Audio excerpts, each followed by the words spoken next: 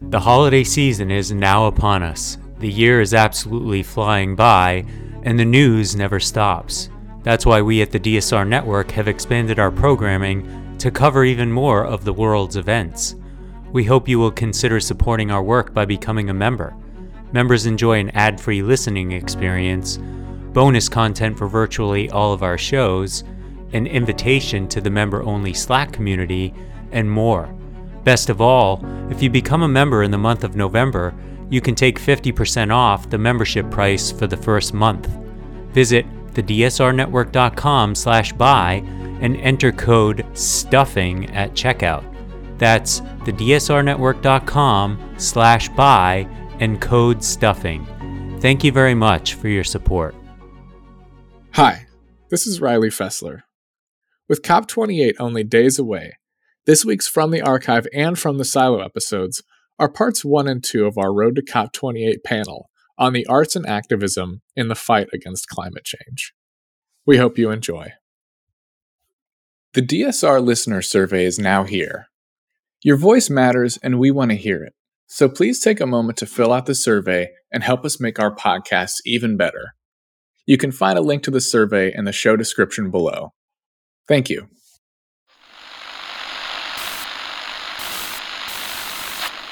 9, 12, 10, 28, 2, 23.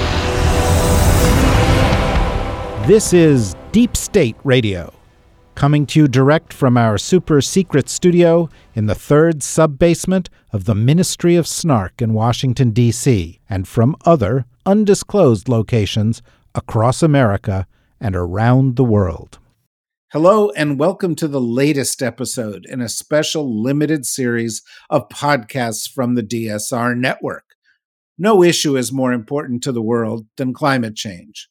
Later this year, world leaders will gather in Dubai for COP28, the most important international summit at which critical climate issues are discussed. This series of podcasts will look at the crucial issues to be discussed at COP28 from the perspective of leading experts from around the world. Each of the podcasts will feature elements from a series of 5 live expert roundtables we convene to explore the road to COP28 and beyond. Each of the roundtables are hosted by highly regarded leaders from the climate and international affairs communities.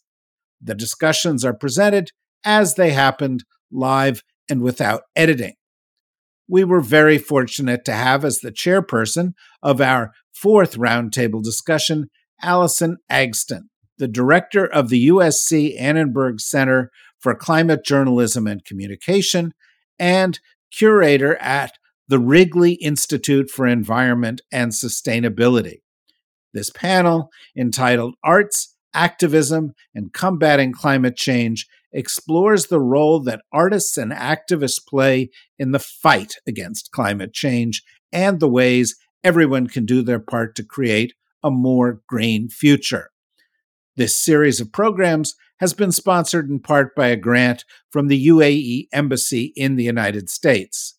The UAE is the host nation of COP28. However, it should be noted, for this, as for all DSR Network podcasts, all content is completely editorially independent, and each of the independent chairpeople of these roundtables have been solely responsible for the direction and substantive focus of the discussions. Now, on to the discussion, the latest in our special series, The Road to COP28. We hope you will join us each and every week from now through COP28 to hear more unique perspectives on this vital event and the issues to be discussed there. Thank you. Von Wong, you had some interesting thoughts in the chat that I'm hoping that you can share with the audience. Yeah, I mean, I think the elephant in the room that we really need to think about is that we live in an extractive capitalist system. So it's not that we don't want to explore the ocean, it's that we're happy to explore the ocean if there's money to be made. So right now, there's a lot of money being poured into deep sea mining, which is being marketed as a green alternative to lithium mining on ground. And advocates who are trying to protect the ocean are like, this is one of the few remaining places on the planet that we have not yet destroyed because it's been so inaccessible until now. And so there's a lot of policies that are trying to be put into place to combat this. But, in the same way that when we look to space, there's actually a whole bunch of money to be made from satellite data that can be sold. Asteroid mining is another one. We also there is also some argument to be said that most of what we know about the planet is thanks to all these space explorations that are happening. But I think really just recognizing that ultimately, I mean, like everyone wants a more sustainable solution, but they don't want it if it costs more than 10% or something along those lines. I don't know the exact statistics of it. But basically everyone wants things to be good as long as they don't have better, as long as they don't have to pay for it. And maybe the sliver of hope is that I think that capitalism is actually indeed moving in a direction that's becoming more and more purpose driven. We're starting to recognize that we need to live within certain boundaries. We already know, for example, that we are not okay with the cheapest product if it involves child labor, for example. We're starting to be less and less okay with different amounts of environmental damage. It's just that we still haven't figured out how to live within these respectable planetary boundaries. And so we are seeing an entire rise of a fourth sector of economics where we're no longer prioritizing the maximization of profits at all costs, but rather we're trying to do it in a way that's socially aligned. So we have the rise of social enterprises and co-ops and stakeholder capitalism and all these different forms of economies. The big question is it happening fast enough? And I think to bring it back to the arts, to me, even though a lot of the work that I do focuses on singular issues around overconsumption, I think the common enemy that we're all fighting against is apathy. It's too easy to look at these big intractable issues and want to give up and say, oh, there's nothing that I can do. There's not enough time. And I think when we have these targets, like the ones that the Paris climate agreements that have been put into place, that we have a 100% chance of not hitting. I don't think there's anyone that actually believes that there's a chance in hell that we're going to hit these targets. It actually gets really demoralizing because now you have an entire generation of people that are going to be raised to believe that they failed. And maybe a more healthy perspective is to think of this from a 100 or 300 year long time frame of how are we going to make this transition in a way that minimizes the amount of human suffering along the way? How can we make this as painless of a transition as possible? How do we move from where we are today into a world that works for 100% of people on the planet? And that's not a sprint. That's a marathon. That's where we need to start balancing short-term public outcries, direct activism with what does a career look like so that we can actually make what we do sustainable. How do we stay motivated and inspired and hopeful, despite the fact that there are so many terrible things happening in the world all around us? And I think that's one of the really important roles that art can play. It's to help us remind ourselves that we are not alone, that we can work together with people, that when we band together, we can create truly beautiful things, that there are beautiful things to be found just about everywhere. And to find these moments of awe and wonder and unity to move forward. And I don't know about you guys, but personally, I find it increasingly hard to I personally feel like in my own life, I have a little bit of a crisis of imagination. And we see so much of this in the fiction that we consume. It's all tending dystopic as opposed to protopic or utopic, which I think was a lot more the markers of the work of the 1950s and so forth. So just want to kick things in that direction. Well, naturally, we have to go to Stanley if we're talking about crisis of imagination, because he certainly is not suffering from that crisis, and he imagines different possible futures for us. And his hand is raised. Stanley. Yeah, so I totally agree with Benjamin, because we urgently need this kind of diversity on imagination. I used to write a lot of dystopian story like Waste Tide, talking about electronic waste crisis in near future China. And when I showed it to many people, they said, "Oh, this is too dark, and it's all about trash. Nobody want to read a story about trash, anyways." But it get a lot of responses from people around the world, not only from China but also from India, South America, and South Africa, and even Southeast Asia. So all these people suffer from all this imported trash from the developed countries. So I think we need to build more constructive and positive imagination of the future right now, because we urgently need that hope. And interestingly, we're talking about deep sea mining, and because that's what I'm writing for now. Is all about the sea climate change, and not only for the human who's suffering, like the climate refugees suffering all of those, like sea mining processing and extractionism, but also the environment and the animals, the sea animals, the plants, and even the microbe. And that's like the whole ecological crisis is basically happening out there, but it's totally invisible for many people. So we are talking about all the things happen on the land, the landfills and everything, but very few people can step into the high sea to see what is really going on there. So I think this is something I really want to picture and demonstrate to the people, and especially the younger generation, to help them. Okay, this is what we have right now and what we can do. Beyond the technology, I think more urgently, we need some sociology and economy, like imagination, because we need to build a new system to help us to think and act beyond the capitalistic, framework. Because right now, as you mentioned, it's like self-re-enhancement of all this, like making profits, maximize the efficiency, everything. So basically, it's driving to that loop, right? So what we can have, like I tried to steal something from the ancient Chinese philosophy, like Taoism, like and even like Buddhism. So maybe there's something there to help us to think beyond all these binaries, So it's not easy, of course, but we need a lot of like different perspective, like interdisciplinary perspective, to help us to reshape our mindset about the future. So I think, we need a big paradigm shift out there. Stephen, what's your perspective on this? Yeah, I just think the arts has a real role in pushing back against this phenomenon of shifting baselines. And this kind of fits into what was just been said. And that's where each successive generation has the impression that the world they live in is the normal world. It's the world, the way things have always been. And that's a dangerous phenomenon because it really, I think, can be very demoralizing for people. And if you don't understand how much we've already lost. When I grew up in the 1970s, I grew up in Southern California. We always thought that the environment we lived in was pristine, but in fact, it was already quite degraded back then even. And I think that the arts have a real role in helping people to understand where we are on that spectrum and where we might be going and where we've come from. So that's a really important point, I think. Thank you so much. I want to go to Michael. Michael, have you had a moment to think a little bit about the ways the arts and your work in a legal framework might coexist? Yes, the law can be very dry, but to try to deepen my students' understanding of what we're talking about in the classes I teach on climate change law and environmental law, I often do refer to various works of art.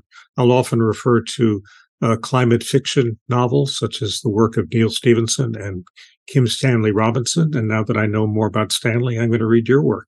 When talking about the horrors of the possibility of solar geoengineering, which is increasingly discussed, I display a picture of an image of The Scream by Edward Munch, which actually depicted the skies after the eruption of the Krakatoa volcano. And we may see artificial attempts to do something like that. I'll often play songs, or at least send a link to a song that I think is relevant. So I find that using works of art is really very, very important in helping students understand what we're really talking about. The one other thing I'll mention is that last year, Columbia Law School had an artist in residence. He was a photographer who created various displays relating to racial injustice. But there are a number of places that have artists in residence, and we found it very illuminating and stimulating for the community. That is incredibly inspiring. And as a curator who works with artists who are considering climate change, I feel hopeful. I would like to let you know that if you ever need any help or assistance, if you want me to send some images, some links, some anything your way for your classes, I would be so happy to do that. That's definitely something that I relish in my job, is being able to share the works of artists with people who are doing work that doesn't on the outset seem like it's connected, but we all know it is. Michael, thank you so much for joining us today. I know you have to hop off, but your contributions were really impactful, and I know I learned a lot, so thank you. Thanks very much. I have to join a call about a climate lawsuit that I'm participating in. So thanks very much. That's important work. Thank you. Everybody else, stay on. Anna. Allison, I think that as you guys were talking about art and thinking about monuments as art as well, one of the things that I recently did with the Contemporary Art Center at the De Rosa here in Sonoma on a lake that follows the fluctuation of the tides in the ocean that's directly connected to it. I put a 5-foot installation into the lake that floats that says like SHH, and it's covered by 1,800 gold mirror sequins. And so it's constantly chattering the reflection of the environment. But it's ultimately a monument to the future, which is the loss of languages. And I think that, Anne, actually, you were talking about extinction and the loss, and thinking about that every 40 days, a language is lost due to climate change, specifically to sea level rise. 577 endangered languages are mostly vulnerable islands around equatorial Africa, Pacific, and Indian Oceans. And 7,000 languages are prognosticated to go extinct by the end of the century. So thinking about monuments, it's not something from the past, but perhaps reconceptualizing monuments as a warning to the future. And I would really be interested in hearing more from you about your work related to extinct languages. Well, extinction, I talk about extinction and cultural loss a lot in my work. Obviously, I've been very interested in listening to all of you, because I think there's obviously a lot of common ground, but there's also a clear message about a few things. The first one, I think, is why are we trying to raise awareness? And, raising awareness is about the Anthropocene, really, because everything you guys have been talking about is all related to, this new era we're living in. And it's clear that education is what's coming out the most about it, because our biggest challenge right now is to try and make sure that everybody is whether it's on an economist point of view where, you want them to use less fossil fuel and the bicycle and the whole story, or whether it is, about how, you consume and live your life every day. It's really about people knowing how to do that on their daily life. And, that's why, I've joined this group of experts, on ocean literacy, which is one could call also ocean culture. Is, for example, ocean in your daily life is fundamental. Some people will have never seen the ocean, but they don't know that, every second breath they take depends on the ocean. And so there's this disconnect between us and the planet, and education is obviously fundamental, because as we know, you're going to love what you know, and you're going to protect what you love. It's, a classic motto. And so I think that it's really art, and what we can do as artists is not only finding the keys of people's hearts and being able to communicate with them and talk to them about these issues and these challenges, and raise awareness about these in all different ways. And, all the artists on this podcast do it wonderfully. But it's also understanding that we're also going through a really big transition. This is probably the biggest transition in the history of humanity. And with transition change came choices and responsibility, and taking on and understanding and addressing this sense of responsibility in all different types of ways at the individual level, but also obviously at the group level. So that's policy, and policy is key. And so education is also because that will make you vote for the right people, because nothing is going to change fast enough given how fast, the Anthropocene is evolving in a negative way. Nothing's going to be able to make a real difference if it's not done through policy. That's really what it comes down to. And so that's really, really important. And I think that culture and artists can really play an impactful role in that way to accelerate that in adaptation, because there's also the fact that we have to realize that we're going to have to adapt, and that's really important. And adaptation is key. And the Anthropocene right now, we've become this geological force, is negative, but that doesn't mean that it can't become a force for good. That doesn't mean that we cannot reverse this. We're an incredible species. We go all the way up to the moon and Mars and everything else to make money, for sure. We're definitely trying to make money, in the deep waters and trying to do all these things, but we're also, and that's what, I've really committed to, we're an invasive species. Okay. But we're also a race of dreamers. And that's what I'm committed to. And that's what my work is about. And that's what I try and make people perceive and understand. And I think that, in art, in that way, and culture can really help. You said we are an invasive species, and I've heard some other really incredible turns of phrase today, the kinds of turns of phrase that you hear when you put artists together in a room. I think it was Stanley who called for economic imagination, and Van Wong, you talked about a different type of capitalism, a purpose-driven capitalism. I'm wondering, amongst all of you, if there are any phrases that you use when you're talking about your work or climate change that you find really resonate with other people. Too late for pessimism. It's too late for pessimism. That's a really good one. I have this expression called seismic seconds. And when you hear information or you feel something for the first time, and that impact, that aha moment, that awareness moment, that shifts, like Stephen said, your baseline, that shifting within those couple of seconds, that's imperative in changing how you might conduct yourself in the future, which I call the seismic second. Taking a moment to write that down. Stephen. Yeah, I'm much more radical. I always ask whether we want our archaeology to be trash. What about you, Stephen? Yeah, we simply ask a question, which is, what do we want the future to sound like? On the pessimism front, the one that came to mind is pessimism is a luxury. Those who are going underwater can only be optimistic. So it's only those of us who actually have the bandwidth to be pessimist are the ones who are actually lucky. I feel like this is, we are creating some kind of exquisite corpse in real time of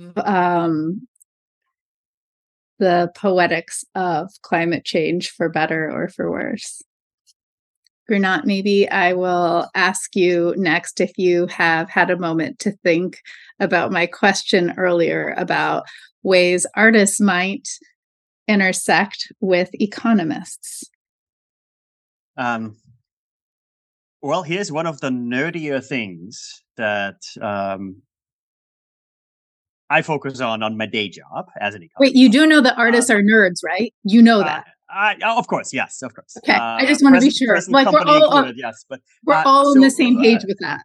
So there's such a thing called, right, socioeconomic pathways, as in how do you imagine the future to be, right? Which, to be clear, is when the likes of us, the economists and so on, starting to imagine how this future is. Now, okay, here's the thing.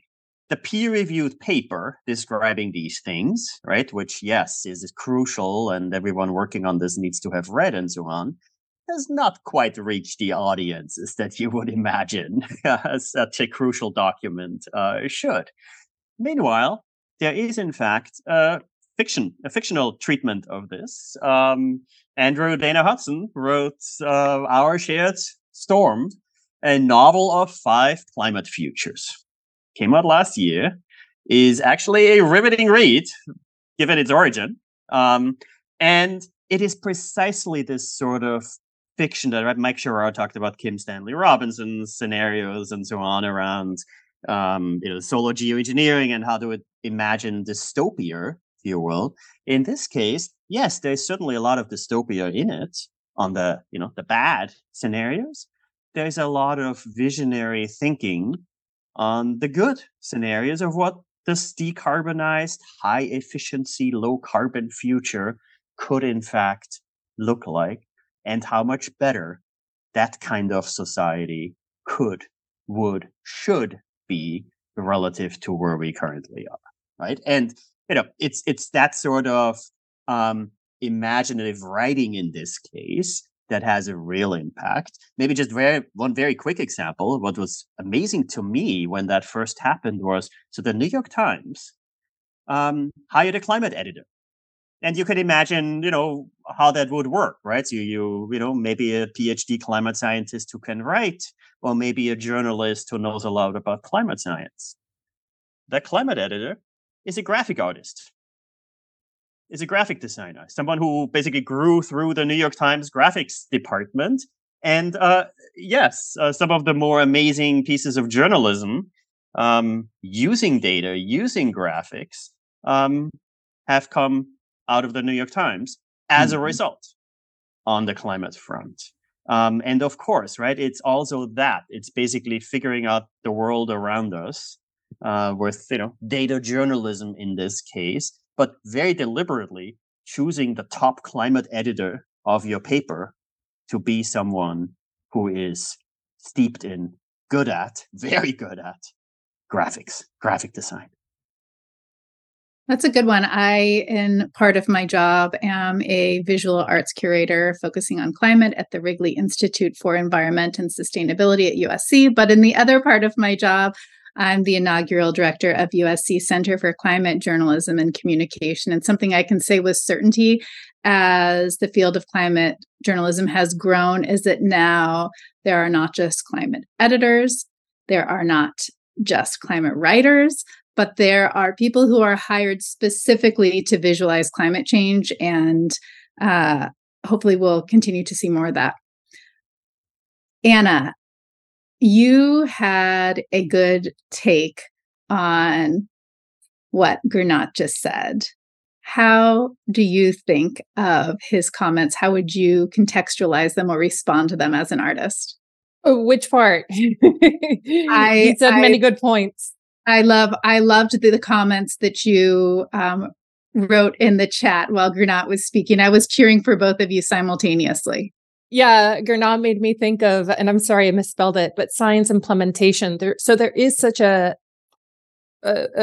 field within the science, because we have the scientists that create the methods and the items for humans to utilize and take for the betterment of our health, right?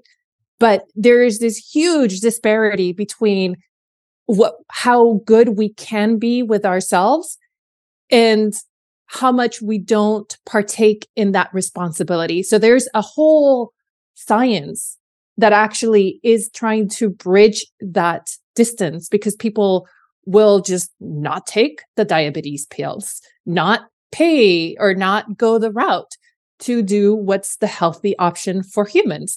And so when I heard about science implementation, I was like, what?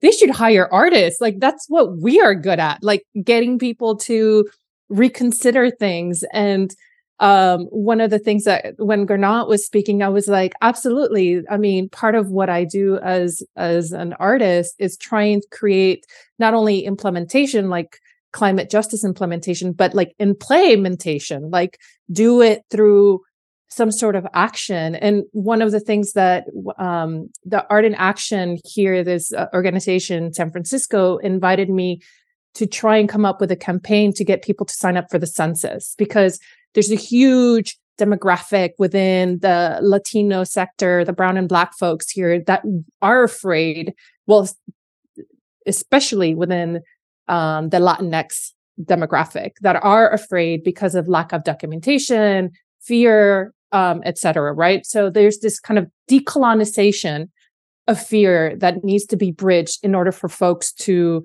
participate and sign up, because ultimately that is money into communities that is helpful, which actually does affect climate by bringing in those resources by people being counted. So I said, well, I came up with this campaign with a colleague of mine, Arlene Correa Valencia, and where we did these hoodies. And I did a high-vis, like Somos Visibles hoodies, where we actually went to different points we went into communities during COVID, and we gifted these hoodies and helped people sign up for the census. And so who's to say that a hoodie, a cool essential wear hoodie, cannot be art? And it actually, people like at the stores where they're like ding a ding, where like Santa Claus is trying to get people to like donate their quarters. Like people were flocking to us outside of stores in the Mercadito in Napa because they wanted these hoodies. And they're like, how can we get one? And I was like, well, you got to sign up for the census. Absolutely. We've never done this, but we'll do it. And we went out into the fields in Napa in the middle of the night, and I was able to sign up 2 individuals. All to say is that how this is implementation, right? Ultimately, we want those resources for communities that are underserved. How can we bring people towards the solution and not back them away from it? I really appreciate your emphasis on access for communities that might not have the resources to buy an electric car to participate in other environmentally friendly acts. I'm wondering if you have any actions like the one you just talked about with the census that are related to climate, or if you are imagining any that we could all help support you with. Yeah, I had been traveling on the horizon. This installation, we went down to Tijuana, to the border of Tijuana and San Diego. I've gone to Miami. We took it to Cuba, to La Habana.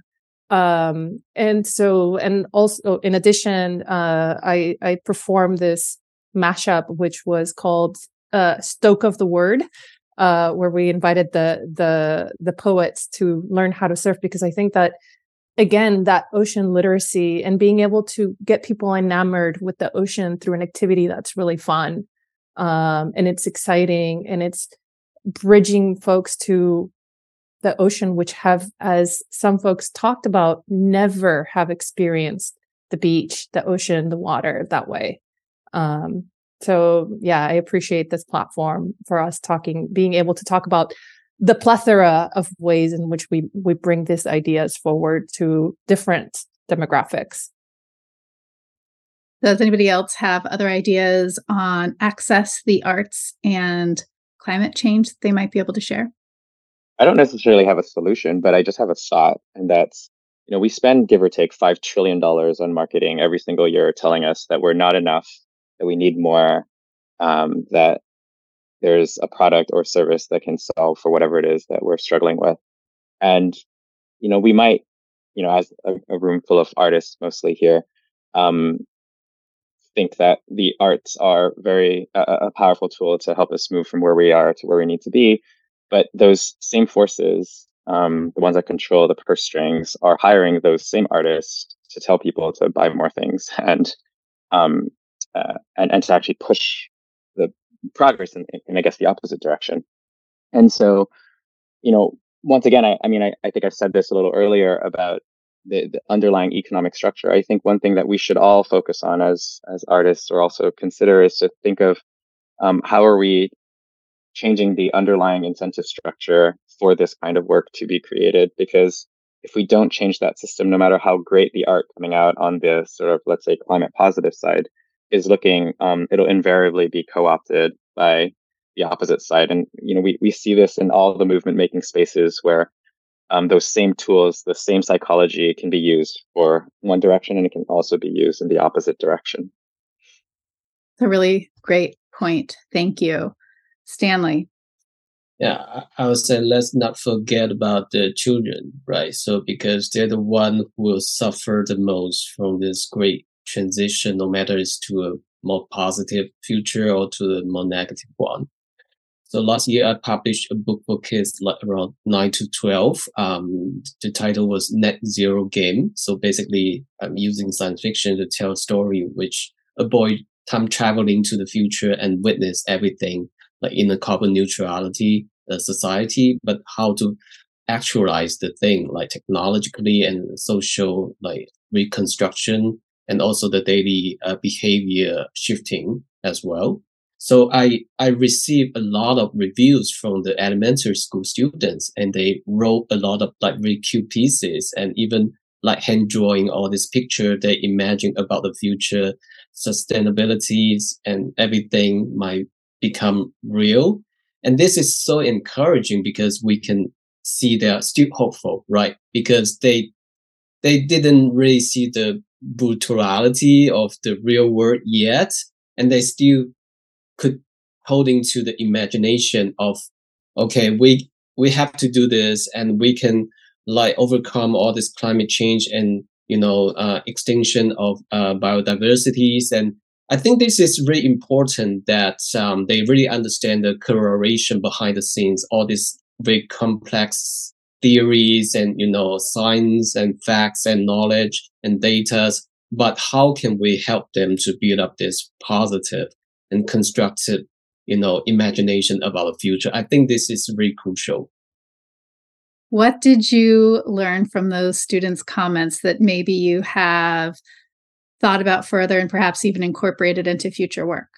Yeah, I've been thinking about it because we had a lot of like small group events to encourage people to write something or do some art out of the story, like from the world setting. So I think it could be a collective action with using this kind of sharing world building, and allow all these people, kids, to have a small piece of the narrative of their own, and it's interconnected.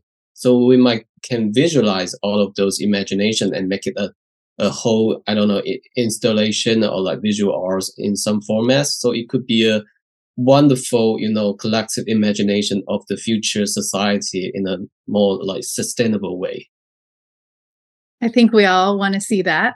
And I'm really glad that you mentioned the phrase collective action, because we've been talking a lot about what individual artists can do.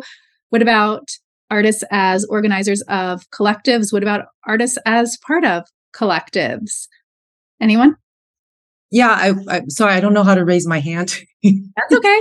So I'm just jumping in. Yeah, artists as collectives. Actually, I think it works both ways. There's definitely artists as collectives, and definitely integrating as much as possible the next generation, the kids, because that's really important to keep the conversation going. And there's more and more of a disconnect between the previous generations and the next generation coming. They're a lot more angry. So definitely art is a way of helping and pushing that and permitting them to express themselves. Artist collectives are fantastic. I've done quite a few, but I would also expand it to different field collectives, in the sense that, for example, in my case, I collaborate a lot with scientists, anthropologists, sociologists. I collaborate with all sorts of people who are either sources of inspiration to me, or who help me with my captions, or who I collaborate with when I do films.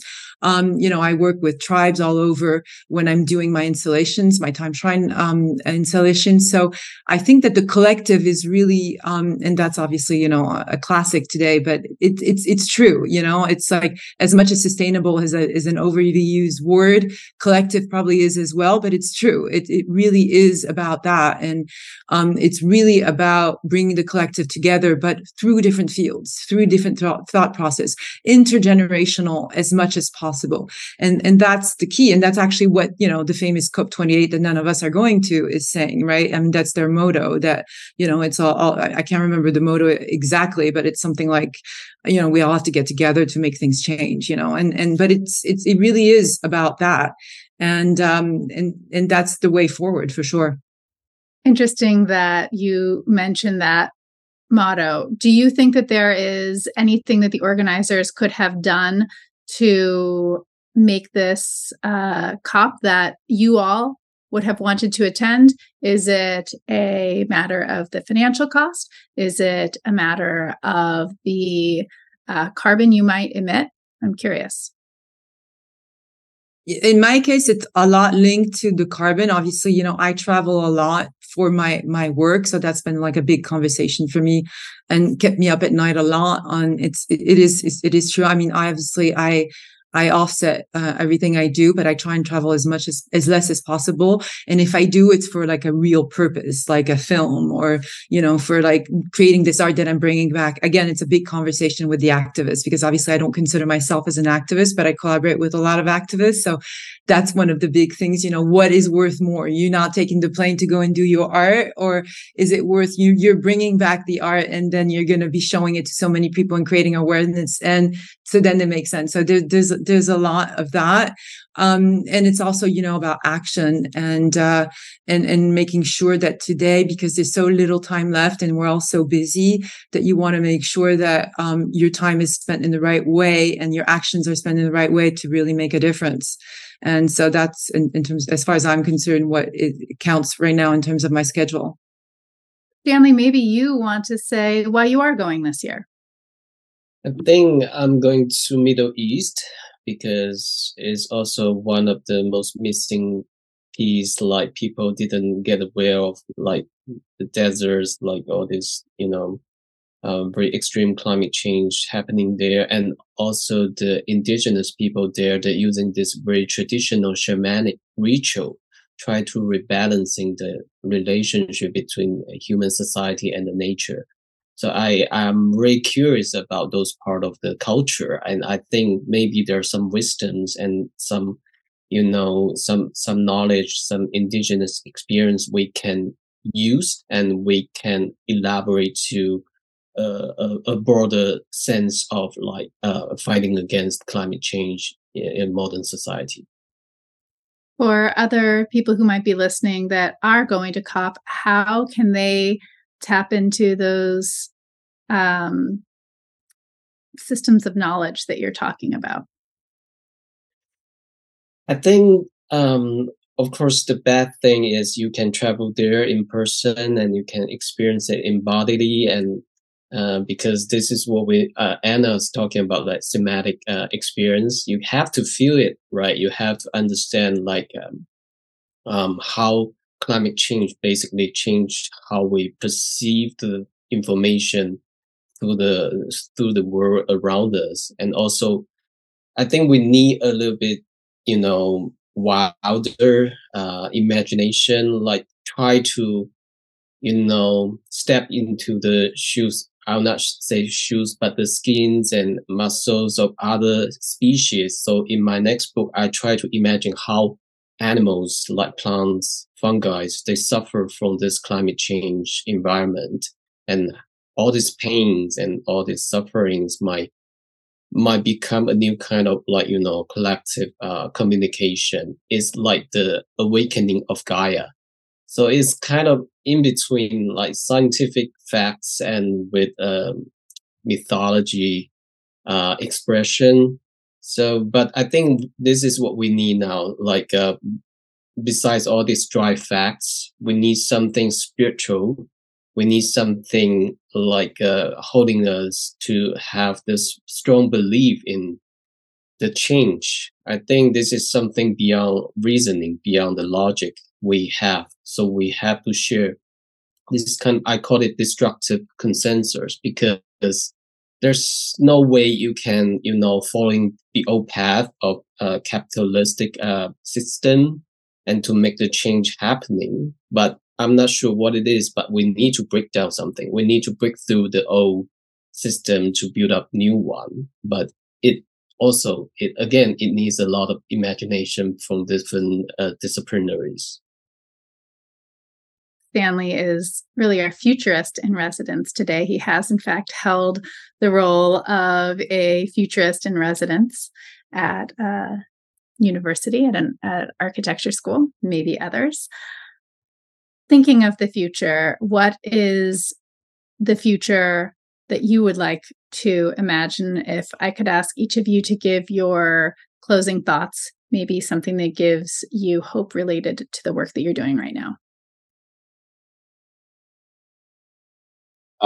I'd like to see a future that was easy, and that I feel like today making the right decision is it's so difficult. Everything's a trade-off. And I wish that the systems were set up for us to be successful, as opposed to currently the way they're set up, where no matter what decision you make is just kind of choosing between the least harmful solution. I appreciate that. Who else? Amen to that. But maybe on top of that, what's fascinating to me these days, and this is putting my nerd hat back on, it is unimaginable to envision a future where clean energy, right? Solar, PV, wind, isn't dominating, isn't right. So you can't, and this is your standard sort of climate economic model, if you will. It is impossible to assume, to make sort of assumptions that are so conservative as to not have low carbon, high efficiency energy, housing, all of the above be the default sooner rather than later. And I'm coming back to this, right, when you have 130 CEOs of major companies this week basically say, look, by 2035, we want to be off fossil fuels. Not right. So this is not sort of saying, oh, maybe we tinker at the margin. This is literally saying, right, IKEA, our entire supply chain within a dozen years, zero carbon. And it's not unimaginable to see how we can get there. Now, still not fast enough. That's the amazing thing, right? Still not enough. But on the other hand, it's this amazing time we live in where Benjamin's wish of having the low carbon, high efficiency be the default. Yes, we are moving toward it. We are racing toward that. And that is this amazingly optimistic world we live in. Still plenty of nonsense out there. Still plenty of, right? None of this is easy. None of this is, by the way, still not fast enough either. But on the other hand, right, we've passed so many of these positive socioeconomic tipping points that there just isn't a way back from that either. So it sounds like we are on the right track, but we just need to turbocharge our renewable energy train. Who else? Well, I don't want to be the last one, but I think someone else should speak as well. I think for today, in the present, we do need to listen louder to what's happening to the environment. And I think for the future, knowing that 55% of the population doesn't know how to swim and 72% of that population comes from impoverished areas, I hope that percentage decreases. I hope more people get access to be able to experience such a large water mass on our planet that brings us closer to caring more about our oceans, which is a huge part of this crisis. So I really do hope that people are brought to the literacy of the ocean.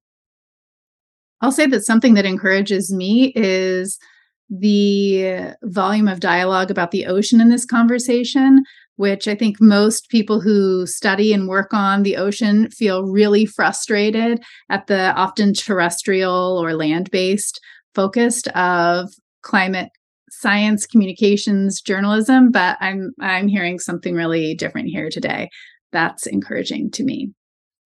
Well, definitely, in the end of the day, we call this planet Earth, but, it should be called planet Ocean. As Anna was saying, it's like 72% of our planet.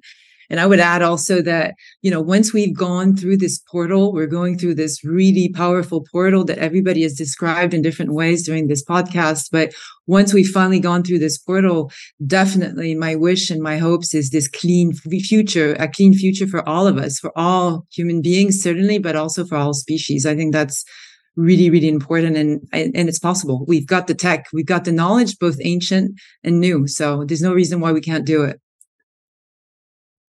3 cheers for a green future for all living things. I'm looking at the time. Our time is up. I want to say thank you to each and every one of you for your contributions, for the way you illuminated such an important conversation. Thank you so much.